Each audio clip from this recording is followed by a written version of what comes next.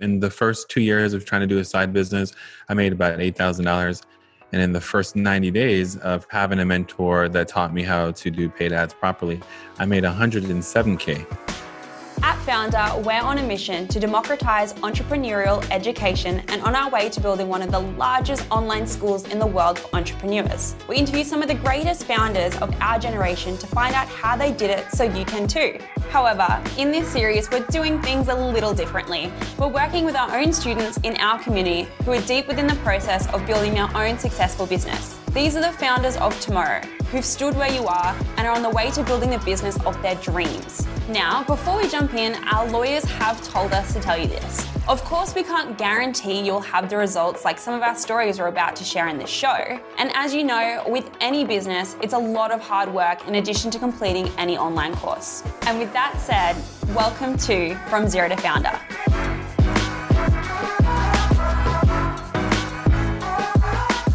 Hey guys, Molly here. I'm the Community Manager for Founder Magazine and welcome back to the series From Zero to Founder. Today I'm sitting down and speaking to Gamal Codner, who is the CEO of Fresh Heritage and has managed to go from 0 to 60K a month and is now surpassing $1 million. It's such a great story, so let's welcome him to the podcast. Hey Gamal, welcome. Why not start by introducing yourself? A little bit about myself. I am a Jamaican-born now entrepreneur for about 10 years, about 8 years fully. And I did a couple of things in corporate sales in a few years back, just really hated what I was doing, even though I was well compensated. And I just desired to learn a skill. And from a long time ago, I've been real big on just investing in the knowledge of others instead of just learning the hard way, speeding up my learning curve, because time is our most valuable asset. So I just got some mentors in the digital marketing space and had an agency for a while helping other brands grow online through paid social. And I did that enough. And about 4 years ago, I decided to launch my own brand. And it's a family-owned brand. My wife and I run it daily. And we sell grooming products to African-American men with multi-ethnic hair that have unique hair needs. And yeah, so that was around the time I also found out about Founder and some of the cool stuff you guys were doing. So I knew marketing, but didn't know a whole lot. There's so much to e-commerce. And once again, didn't want to go learning the hard way. So I just decided to jump in the community, and it's been great ever since. Amazing. And I definitely agree with you. There's so much knowledge out there and kind of investing in yourself and investing in that knowledge is definitely key. You mentioned you had your agency. Were you working purely with e-commerce brands in that agency, or was it a variety of different businesses? This was like 2014 when we started. So at that time, 2013 actually. So at that time, e-commerce, I think everything is really e-commerce. You talk to people online or you communicate with them without doing it in person and you get them to transact, whether your call to action is to come in and buy in retail. But having some sort of online presence to funnel people into getting your product. It's all e-commerce, whether it's physical product or digital product. But at the time, e-commerce wasn't that big and just really a early market. So we did a couple of things, but towards the end, I had the most success and had the most fun with the e-commerce brands I represented. So that's what made me want to go into the e-commerce route to do my own thing versus some of the other brands. The good thing was that I got a bird's eye view of a whole lot of industries using paid ads. And I saw kind of the trends of e-commerce. And so I knew that's something I kind of wanted to go into. Incredible. And you mentioned paid ads. Is that something from your background you've always kind of had experience in, and from, wanting to start your own business, you learnt more and more about? Yeah. So that was a skill I thought could take me away from corporate America. And I was right. So in the first 2 years of trying to do a side business, I made about $8,000. And in the first 90 days of having a mentor that taught me how to do paid ads properly, I made 107K. So big difference. And so that's the thing that eventually took me away from corporate America. And this is the thing that's been able to allow me to feed my family every month. And I learned that skill first, and I offered it as a service to other people. But I realized that, paid ads is a great way to leverage what you're doing, but there are other ways to leverage what you're doing too. And I'm of the belief that if you have a product that you think is good and in person you can sell and you can do a lot with it, then leverage is the only thing standing from your revenue goals. And so what I like about paid ads is I could be a nobody with no social following and just learn how to do some things online to have my product who I know people would like. If I know who the certain type of people is who may like my product, I could put up little virtual billboards. And so I can have one working for me in Atlanta, one in Australia, one in New York, and I can monitor them and get in front of the right people at different places around the world. And if the Atlanta one starts doing bad, I could just turn that one off. And so it allows me to leverage my product and help me to put my product in front of pretty much anyone I want to worldwide. So with a good product, any kind of leverage, whether it be through social or paid social or ads or what have you, just allows you to get your brand out in front of more people. And if you have a good product, it'll help you grow your brand faster. I think that's a really interesting take on paid ads, having almost like a virtual billboard, because it is in fact that, like you mentioned, it's having different advertisements popping up all around the world and where you want to target them and exactly who you want to target them as well. So based off having this side hustle that you started, getting that income coming in, what made you go towards beard oils to begin with? Was it always an idea that you had from experience or? Yeah, good question. And just some context, I don't want to get too nerdy, but I coach people on the paid ad side, like not like a mega course thing, but more like a handful of people at a time. And we work intimately. And so one of the things with paid ads is people are like, man, these ads aren't working. And usually when the ads aren't working, it has nothing to do with the ads. It's really about the lack of product market fit or the lack of, hey, does this product serve a need or solve a pain point? So I have this concept called the 3 Ps: person, pain, and promise. It's essentially what specific person does your product benefit and can improve their lives, and what specific pain point in that specific person does your product go after, and what promise can you make that person about that specific pain. And so I bring all that up to say beard oil in that concept of like what we're doing is because although it seems very general, it's like a very basic need. I figured out that as a man of color, it was very hard for me to find products for myself because most products on the market had like general products, like large brands, they have alcohol content in the ingredient list. And that is absolutely horrible for people with hair like mine. And so that was one side of the battle. The other side was that the products who have historically been made for African-American people, there was a recent study that showed 1 in every 12 products out of like over 1,000 products reviewed, highly hazardous products in the contents. And so I was in this place where I either got things that were bad for my hair or not made for my hair type, or if I went to the things that were made for my hair type, I risked like putting my body in danger. And so I found myself using female products because there were products made for female African-Americans who were like the right mix. And so I was like, man, why am I using all these pink bottles in my grooming? There needs to be something who spoke more closely to me. And so that's kind of where my 3 Ps evolved from. Is like, all right, I can help men of color with beards, with my hair needs, solve the pain point of having to choose between things that aren't made for them or things that are made for them that are potentially dangerous or things that are made for women. I can help them with their grooming needs. And so that was kind of where it settled on the problem to go solve. I was really just trying to solve a problem for me and realize that other people had the same problems too. So those are usually the good problems to go after, things that are close to yourself. Yeah, of course, because you have to be passionate about something, and that's where the true growth will really come from, and finding a gap in the market. But also, as you mentioned, having the 3 Ps, I think that's really interesting because it's almost like validating your product before you're bringing it out to anyone to be validated by. So from the beginning, when did you first launch Fresh Heritage, your beard oil? We officially launched May of 2017. And it took me a couple months before that to like finally get the idea off the ground. In 2016, I just spent some time with a tech startup. We raised some money in Silicon Valley and stuff. And we shut it down, didn't work well. But I learned so much from like tech startups and how they think about, this is where I got this concept of 3 Ps from, how they think about like using technology to solve a problem. And so I just kind of had this problem that I overlooked, and I'm like, what if I can use something less than technology but still solve a problem for people?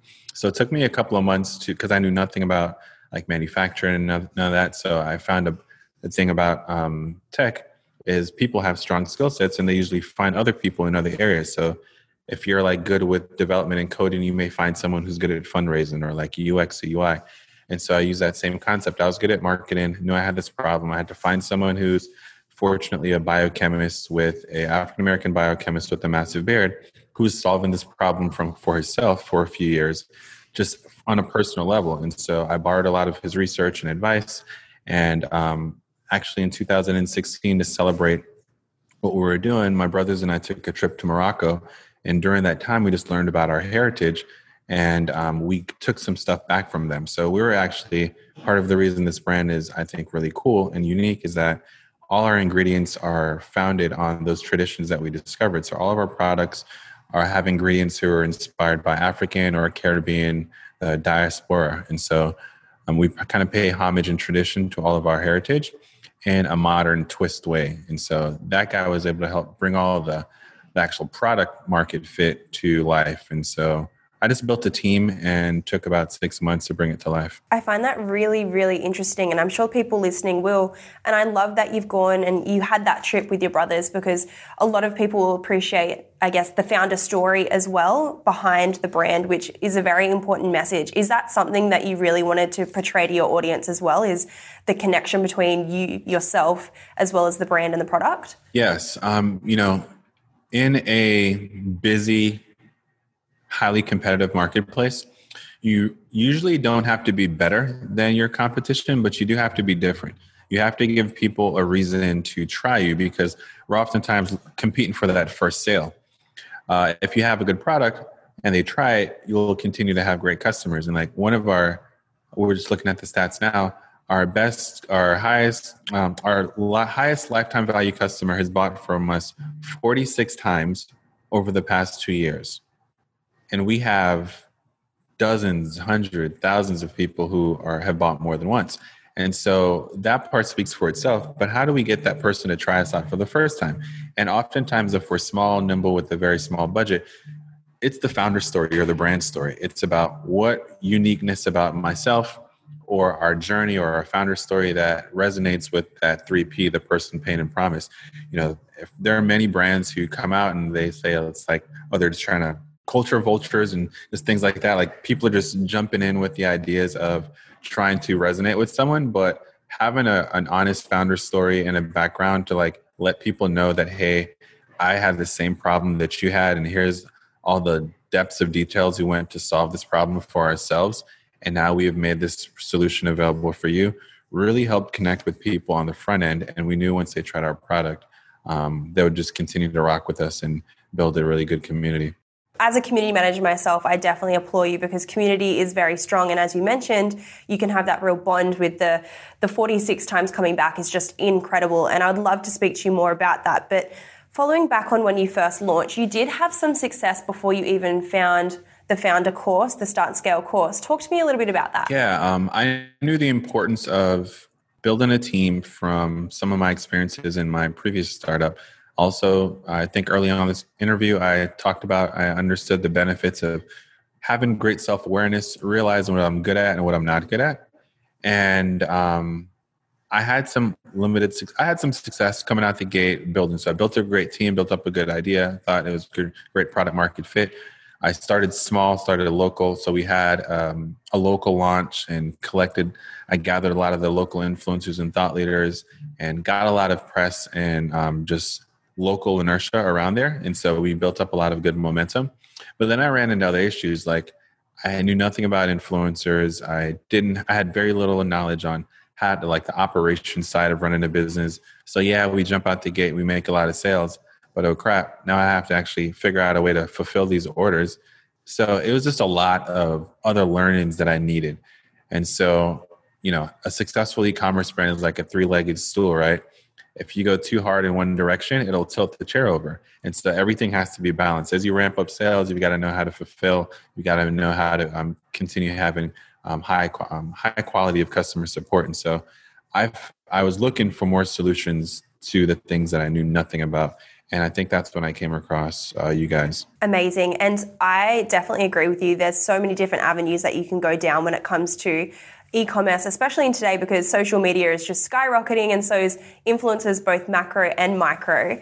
So when you were trying to focus on improving, I guess, the areas that you weren't as confident in your learnings and your education, What was the main tool besides, influences that you really took from the Start and Scale course that helped you grow in the first couple of months?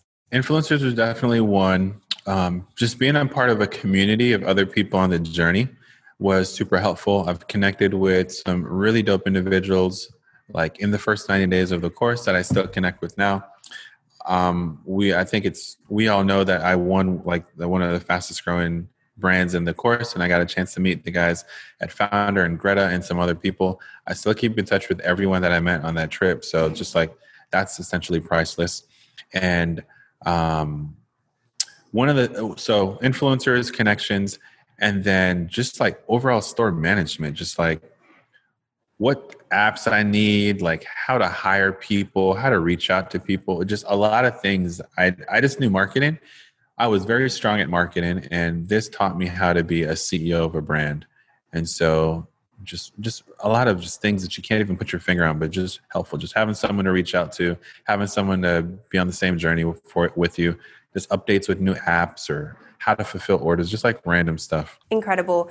And from, prior to the course and after taking the course, you had quite the significant jump in revenue monthly. Would you like to touch upon that as well? Yeah, I can't remember the specific numbers. It's been 4 years, but I think I went from like zero to maybe 10K total revenue to like 60K a month in 90 days. And so part of the reason that I was very successful with that was because, like I told you, I knew paid ads, my concept of leverage, using paid ads to do something that's working really well. And the thing that I was looking for when I came in the course was influencers. And so I kind of realized and understood how the value proposition, what the value prop is for influencers, how to manage them. And I linked up with a local influencer who fit the bill, and I knew what I needed to persuade and like convince people who were on the fence about my product, because I did the surveys which they talked about early on in the course. So I understood what my customers' pain points were and what they were hesitant on with doing business with me. And I got it to work at a local level, and I just put a lot of ads behind it. And so our first influencer video that we took, just like regular user-generated content on an iPhone, ended up getting a couple million views in our first year. And that one iPhone video over the years has contributed to over $500,000 in revenue. Wow, that's amazing. From that learning, have you stuck to using user-generated content in your ad creatives, or have you tested a few other different creatives angles? So I've tried different things throughout the years, and everything kind of ebbs and flows. It's like people don't want to be sold to, they just want to buy. And so it's one of those things where, just in general marketing, when everyone's zigging, you should zag. Because if you start, it's again, the concept of you don't need to be better, you just need to be different. And so when everyone's doing a certain type of thing, people are aware that this is what's happening. And so right now, there seems to be a swing back to more natural user-generated content, because people are so aware of them being sold to, like everything's in 4K and just looking highly professional. And the concept of influencers and people being paid to say stuff, and it's just very well known. And so the more we still utilize influencers to get our message across, 90% of our influencers we use are actual customers. So like that was important to us too, like to get people who actually really believe in the product, and it just helps. And so sometimes it may be like, oh, that guy, we see him on your website. We're like, yeah, like he's a real customer who happens to also authentically like our products. And that was a thing. And so we just found that worked best for us recently, just continuing to do really raw, unedited, iPhone type quality stuff, catching natural reactions to people who genuinely like our products, not as much for paid people. The only benefit is with paid people is that kind of rookies or people who are not used to being in camera, they get so nervous and they start saying crap that isn't true, or a whole lot of ums and maybes. And so it's a little bit of a time commitment to get there, and they get nervous. They need to have haircuts and they're just not ready.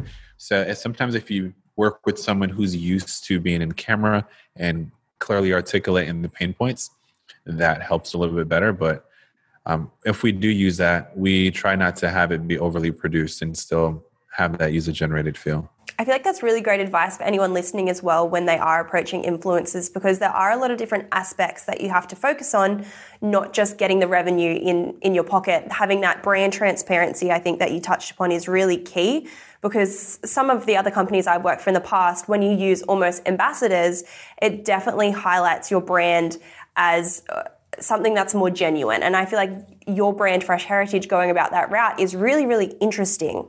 And how have you managed to scale with influencers? You touched upon in ads and creatives.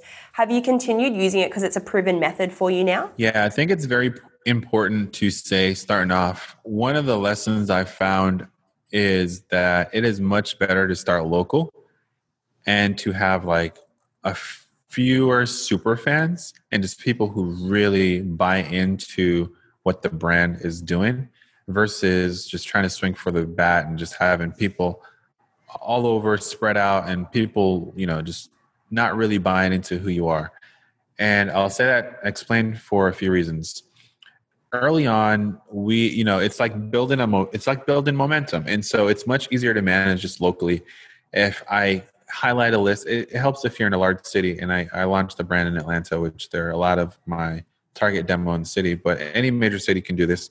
Build a list of 50 people locally, and you actually go and try to meet them in real life. Reach out to them, ask them for coffee, bring them over, and we would have pool parties and just really cool social things to just 10, 20 people. Or we'd sponsor drinks on us for just a happy hour social, and we'll partner with a local bar, have 50 guys come through. And we just built authentic relationships and bonds with us so that we actually understood our customers. And then when we did have an ask, it was like they were doing it for a friend. And we had a very important conversation with anyone, which is our why and our founder story, why we started this. So we almost had walk-in billboards. When any of these people had someone who were an ideal customer, they had a relationship with the founder, knew what we're about, knew that we were people of high integrity, and knew what our brand's mission was, and knew that we were serving a bigger purpose. And so we got a lot of our influencers who were really just ended up being friends. And a lot of the people we worked with in year one, we still turn to get stuff from in year four, just because of the investment that we put in early on. We don't have a lot of super celebrities as our influencers or our brands, but we do have people who are micros or nanos that really believe in our product and really are ambassadors, that so much so that they turn down offers from other people who are willing to pay them just because it was a conflict, and they knew what we were doing, and by them partnering with other people would take away from what we were doing. And we didn't ask them to. And that's just the kind of relationship that we built with these people, because we've invested in the long term building a relationship. Hey there, Nathan Chan here, CEO and publisher of Founder Magazine. If you're enjoying From Zero to Founder and you want to learn from some of the greatest entrepreneurs of our generation, then I highly recommend you also subscribe and check out the Founder podcast. We talk to some of the most successful people on the planet to discover how they're building their businesses. So you can take a front row seat as we go deep and we learn from some of the founders of brands like Netflix, Dropbox, Reebok, and so many more, and how they built these companies. You can find the Founder Magazine podcast with Nathan Chan on all podcast platforms. Make sure you subscribe. All right, now let's get back into the show. You mentioned earlier how you grew significantly within the first 90 days. Before COVID, I would really love to touch upon that, but how are you performing when you were able to do these social events, have those interactions where you were sponsoring happy hours? How did that help grow the brand before COVID hit? Yeah, it's something I've touched on before, but I always thought that was a key differentiator in how we were able to do things. And, when everyone's zigging, you should zag. And so I noticed the trend of everything being online, so much so that people would be in the same space and all communicating on their phone. There's this funny meme, this guy in a bar looking at a really attractive girl, and he's online trying to get her attention versus just having a conversation in person. And so I was just like, hey, let's just get to know people. And so we partnered with other local businesses who had the same mission statement and had the same common purpose. And we had the best events. And it was just one of the type of things that we realized is that the type of users who bought our product like partners at law firms, like just go-getters, trailblazers. So we just created an environment where we would just have them in and say, hey, like we don't have any products here to sell. This is not about that. This is the fact that we have such dope people in our community, and we want to share and foster like collaboration with other people who are supporting us. This is our way of supporting you. So here's a free networking event, meet cool people, have a free drink on us. And it really helped a lot. Like those are the kind of things that allowed people to buy multiple times with us because they were bought into what we're trying to do, like the bigger picture. And also it did grow revenue because the only thing that we would capture is the user generated content. We got a chance to meet customers. Some customers would like drive 2.5 hours away to like come and meet us and just participate. And so we got a chance to like get content from them, a review, and it just really helped funnel through our emails, our ads, and some of the other things. So it was a tool that kept on giving. It was a great way for us to gather organically and to create content from it. Did you also find from doing these events, if you were able to get any contact information and things like that, it also grew email lists or any other channels that you were pouring energy into? That wasn't the most effective way for us to grow our like owned media, email, SMS. But what that was a really effective way for us to get ideas on like product launches. Like we had people who were driving 2 hours away.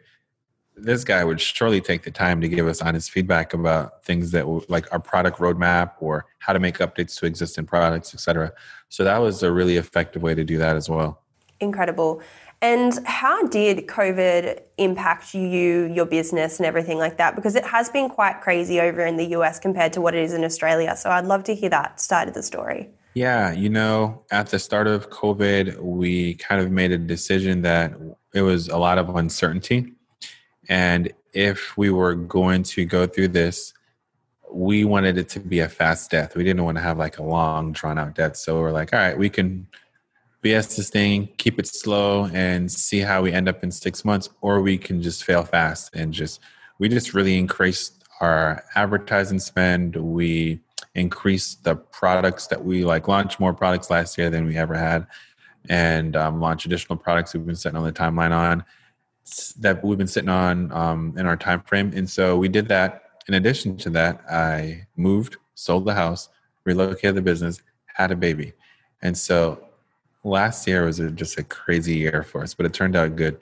The bet worked, by the way. So we ended up not failing fast and ended up seeing some significant growth in the midst of all that other stuff. So I wouldn't recommend the next pandemic anyone choose to have a baby, sell a house, move a business, get a new place and all that, and significantly grow your business. So I can imagine it would be quite a big change and a lot of different business and personal.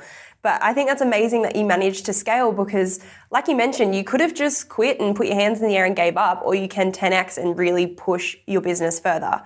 You mentioned you have launched other products, and I believe you've got your beard oil, you've got gummy vitamins and shampoo and conditioner. Is that correct? I am a big fan of less is more, and don't let great be the enemy of good. And so for about at least over a year, I forgot the exact time frame, but I only sold one single product. And people were so surprised. But I just wanted to be known for the best thing. And I can safely say that the comments that we get from our product, we worked on it, we reiterate it, we changed that thing maybe 5 or 6 times, and we confidently have the best beard oil for men of color, by far. People leave comments all the time, I've literally tried 20 other things, and once I found your product, I no longer need to search. This is the best thing I've ever had. So we just wanted to get good at one thing and then earn that trust and then launch additional products based on customer feedback. So we have now. The other thing is most of our customers are busy, and men generally don't invest as much time in taking care of themselves. So we wanted to create as few products as possible that can serve the most variety of customers. And so we have African-American men with a bunch of different hair textures, a bunch of different hair lengths. So we just really created 3 products that could groom your hair, on your head, on your beard, if it's short, if it's long, if it's curly, if it's straight, if it's dry, if it's moist. And so those are our first products, the beard oil, conditioner, and shampoo. And then we launched some supplements as well to help men who, there are 2 types of customers. There are people who want to grow a beard, and people who already have a beard and want to just maintain it better. So the supplements are more for people who are just starting off and don't want to go through like the ugly phase of having a really patchy beard. They can take our products and kind of speed up that process and get to like a desirable, like glamorous beard in a short amount of time. Incredible. And I think it's great that you've almost diversified the range of products that you have, but you did mention you wanted to do really, really well at the one thing. And I think you absolutely smashed it, as you've said. What was the revenue like when you were just doing your beard oil? What were you bringing in before you made the choice to bring in those other products? Yeah, I don't remember exactly, but like when we went from 0 to 60K in a month, it was like one product. So like 60K worth of one $25 item. And I think we got up to like six figures doing that too, like on a monthly basis. But revenue and average order value and all that stuff has significantly increased since then. Incredible. And do you have any subscription services or anything like that that you add to your products for your repeat customers? Yep. So about 41% of our revenue comes from people who have bought before. So like I said, we're really big on just serving the hell out of our managing what we have instead of trying to just focus on trying to get new and mismanaging the current people. So that guy that I talked about who's ordered from us 46 times in 2 years, I forgot to say that, it's only been 2 years. He is on subscription, and we do intentional things to keep people on our subscription program. Like the number one thing is we don't call it subscription, we call it a membership. Subscription has a negative connotation. And from our research, our demographic like being a part of membership societies. And membership societies, the connotation has additional benefits. So we redesigned our membership program to just design it in a way that would be appealing and serve the needs of our customers. That may not work for everybody. You need to really talk to your customers. Remember, person, paying, promise.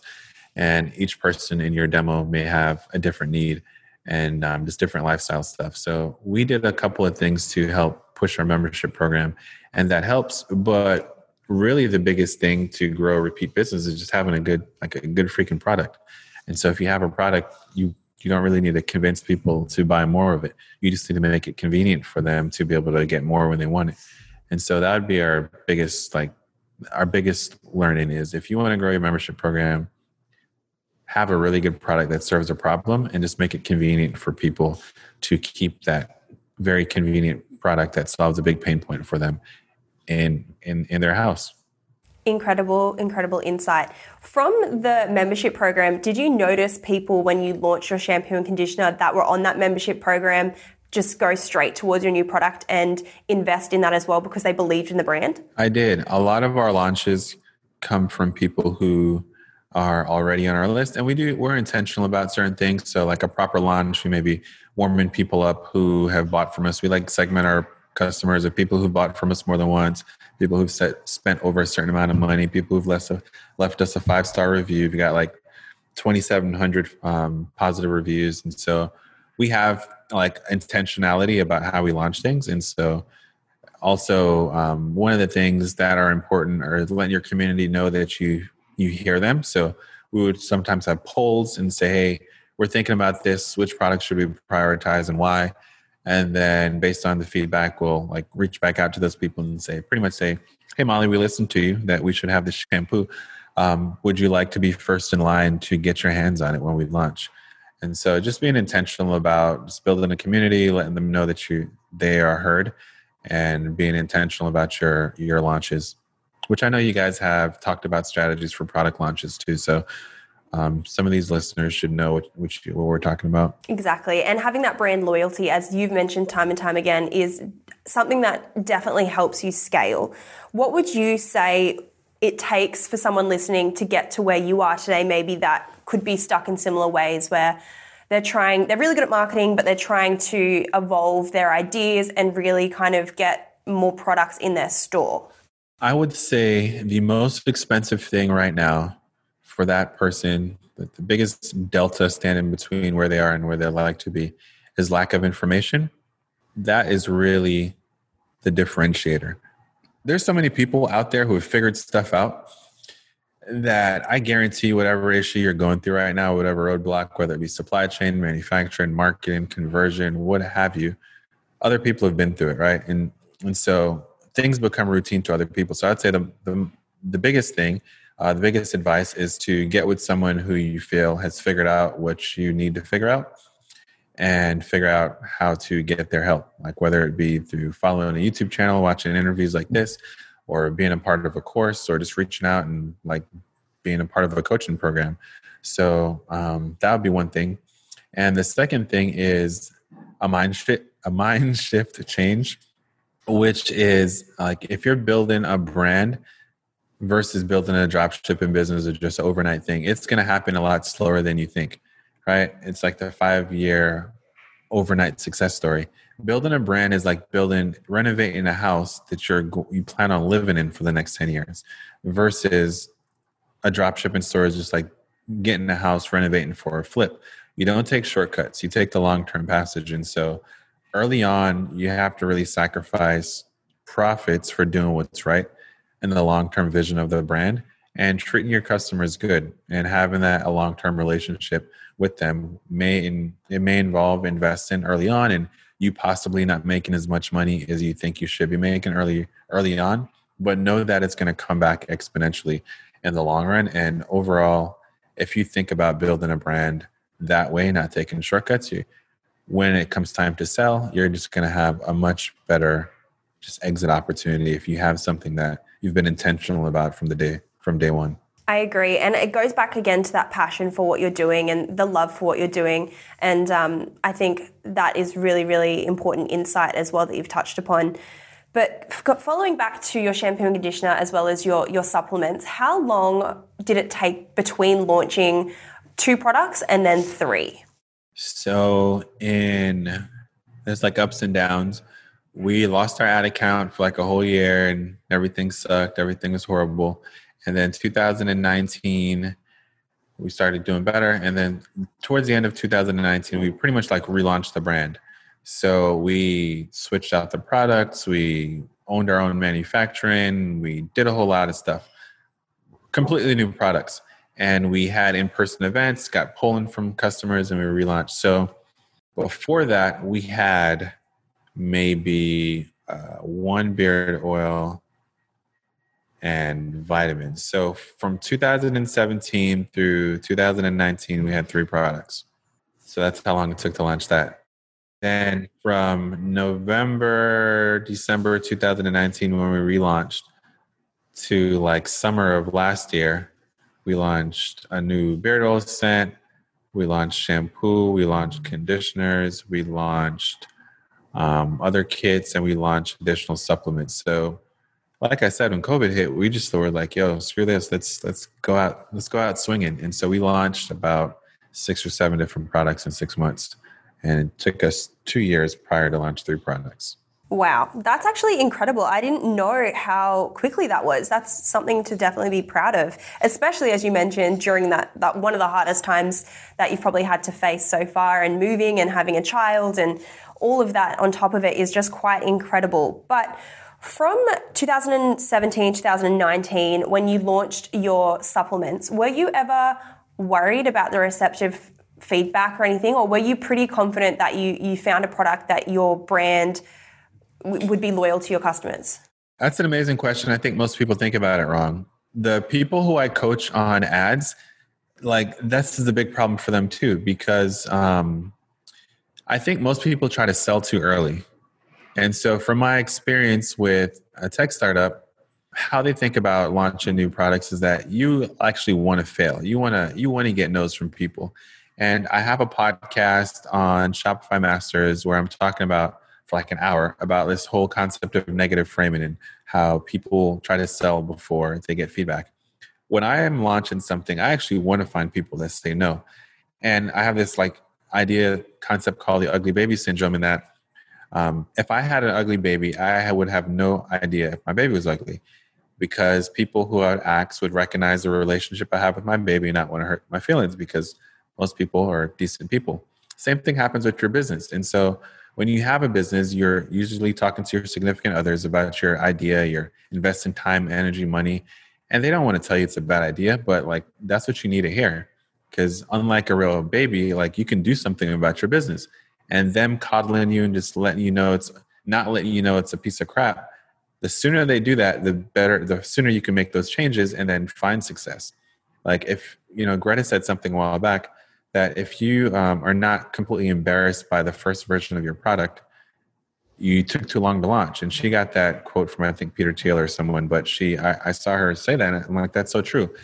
People want this like perfect thing, like ready to sell. Like what you need to do is launch and get feedback from your customers, learn what sucks, make those changes. And then by like version 3 or 4, maybe you have something that's ready to scale.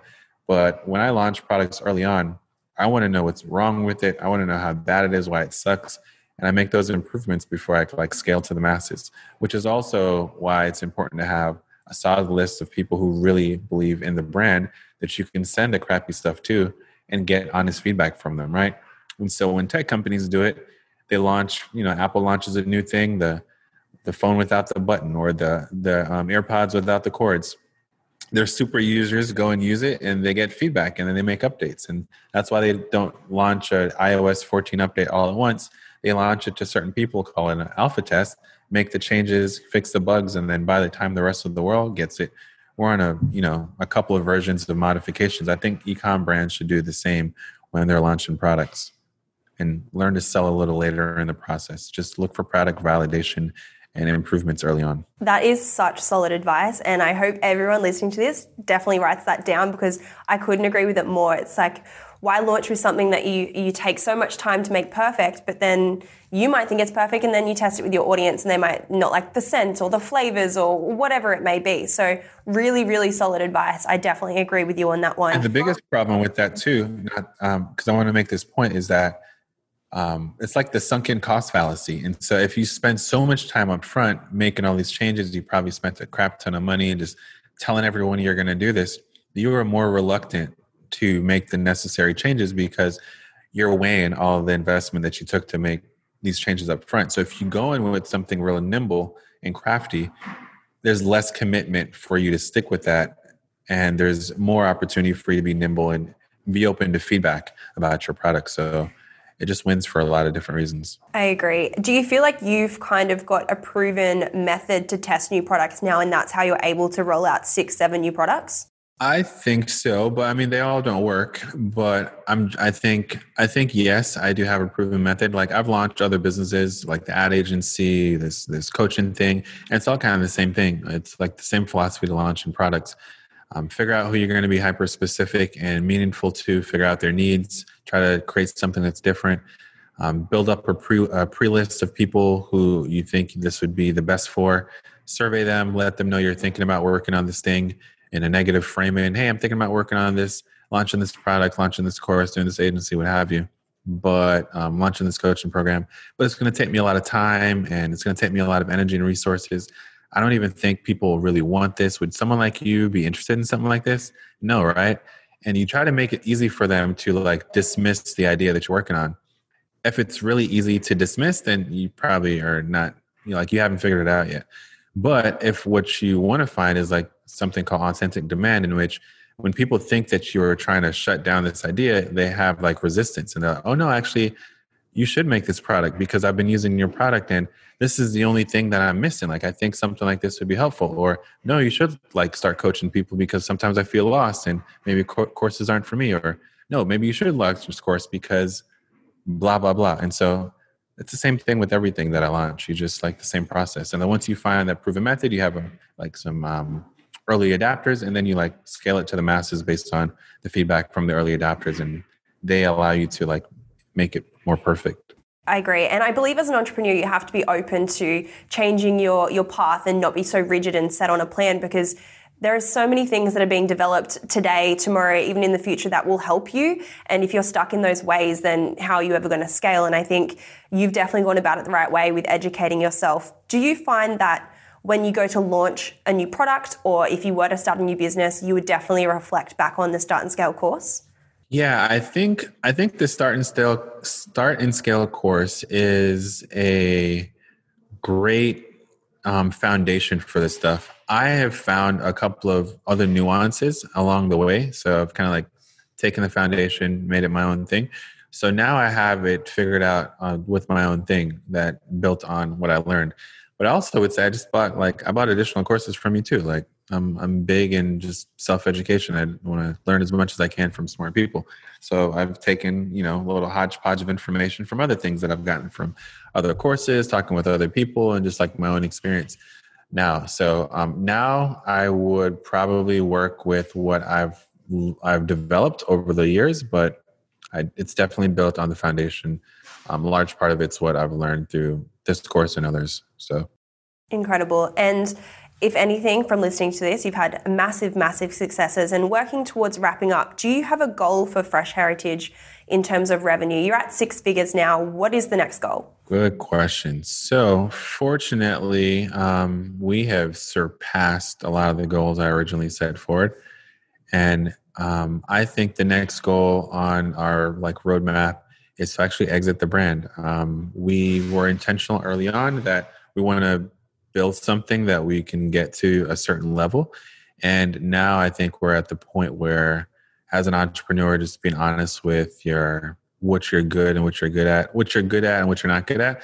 I know that the brand has potential to reach other places, and my skill sets are probably not the best skill sets to take it to that next level. So I think the next kind of big milestone for us would be to find someone who can take what we've built and take it into the dream brand that we think this has the potential to be. So I think that would be a pretty cool experience to go through, and finding a potential good fit and a good home for the brand to hit newer heights.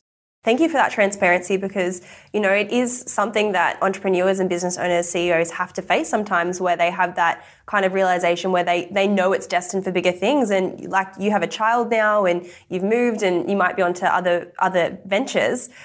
For anyone listening, what were some of the goals that you've had that might inspire them? If it was getting X amount of sales in this time, was it reaching the 6 figures for you, or was it the $1 million mark? I think it is important to set realistic goals that continue to feed you rewards and then set them higher. So I did have an idea of selling $1 million of beard oil, and fortunately we've hit that. And 10K months, 100K months, all that other stuff, having a team of a certain amount of people. So we've been fortunate to hit pretty much all of our goals so far with the support of all the people around us. But I think some realistic goals for people are just getting your first sale, getting a 10K month, hitting a 6-figure month, hitting 7-figure as a brand overall, and just rewarding yourself when you do that. And so the course has been helpful in one, just giving me their foundation to build off of. 2, seeing other people who have hit it. Some of the guys I've met from the group, they did $30 million last year. And I'm like, holy crap. Well, I should say they did $3 million a month. Annualized, it's over $30 million. So I hadn't followed up to figure out what they close off at. But just seeing a real person who's doing this stuff and getting access to the insights that they were doing just helps you to appreciate the journey you've come on, and then also realize that you can keep pushing yourself.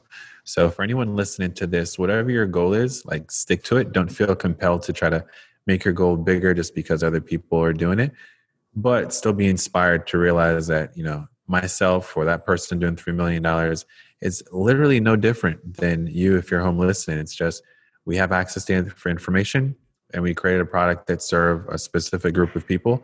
And we surrounded ourselves with people who can help us hit those goals and surpass them. And so you have all the same resources that I have. You literally have the same resources that I have. So be inspired, and just lastly, just take action. The biggest thing who I see kills dreams are people who just don't take action. The same thing with courses. I see so many people buy the course and never finish it. Or some people buy the course and never log in. How are you going to do anything? Or they watch the video and never do anything. The information is only going to take you so far. Action is actually what's most important. And so I've shared how I was able to just launch one product and take that to the 6-figure level. And so don't think you need to just be doing everything, or just binge watch the course and just go through the information and try to do everything.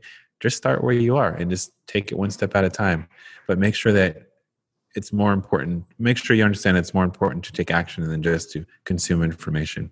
Thank you so much for sharing, because I do agree, and everyone is open to the exact same advice and exact same learnings that you went through. And you know, the saying is you are the best reflection of the closest 5 people you surround yourself with. So if you are in that mindset, surround yourself with those sort of people that are aiming big. Like you mentioned, that student who I'm definitely aware of that was doing $3 million months. It's just incredible. And I think having the right mindset is a massive, massive thing. And lastly, the question I'd like to ask you, if someone is on the fence about purchasing the Start and Scale course or launching a business, what would be the advice that you would give them?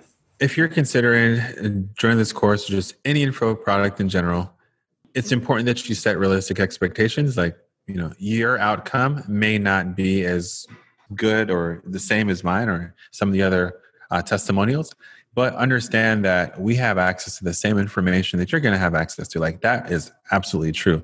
Like, we didn't get like this certain information that you're not going to get access to. And so if you believe in yourself and want to go on this journey and you're serious about it, you should always bet on yourself. And so by investing in this course, or any course for that matter, it's not that you are investing in Greta and Greta better make you a millionaire.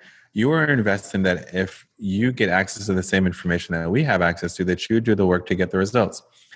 I am very confident that you will learn stuff that you don't know, and the things that you learn will get you in a better place. And so that's one. And the second thing is that there's so many people out there faking it and just making stuff up just to appeal to you and to try to sell you things. There's a big difference between people who are teaching theory about e-commerce versus someone who's actually lived it. And from all of the investing that I've done, this is an amazing community of real people who are leading you, who actually are in their business each day, building it. And so you're learning from people's real experience. It's not theory. It makes a difference.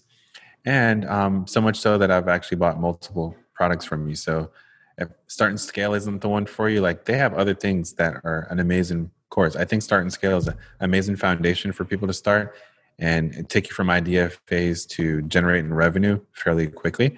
And, you know, I believe so much in what I've learned that I've actually given you money multiple times. And so that should be a testament to just the quality of the information I've received and just how I've been loved and felt a part and supported in this community. So stop thinking and just do it. If you believe in yourself, like, stop talking and hit the button and buy it. Incredible. Thank you so much, Gamal, for sitting down and sharing your story with everyone listening and myself, and talking about Fresh Heritage and the massive success you've had. And I wish you nothing but the best for your future and those goals to, you know, grow Fresh Heritage to beyond your wildest imagination. So thank you again, and I appreciate the time you spent with me.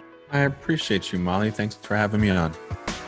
Hey guys, we hope you're loving From Zero to Founder and you're getting a ton of value from it. If you want access to the exact free training that led today's founder to where they are now, head to founder.com/Instagram training or follow the link in the show notes.